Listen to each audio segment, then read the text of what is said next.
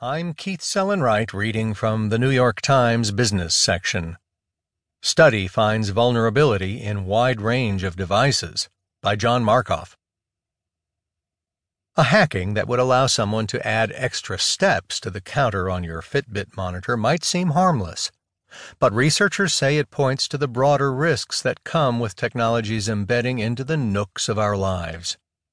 On Tuesday, a group of computer security researchers at the University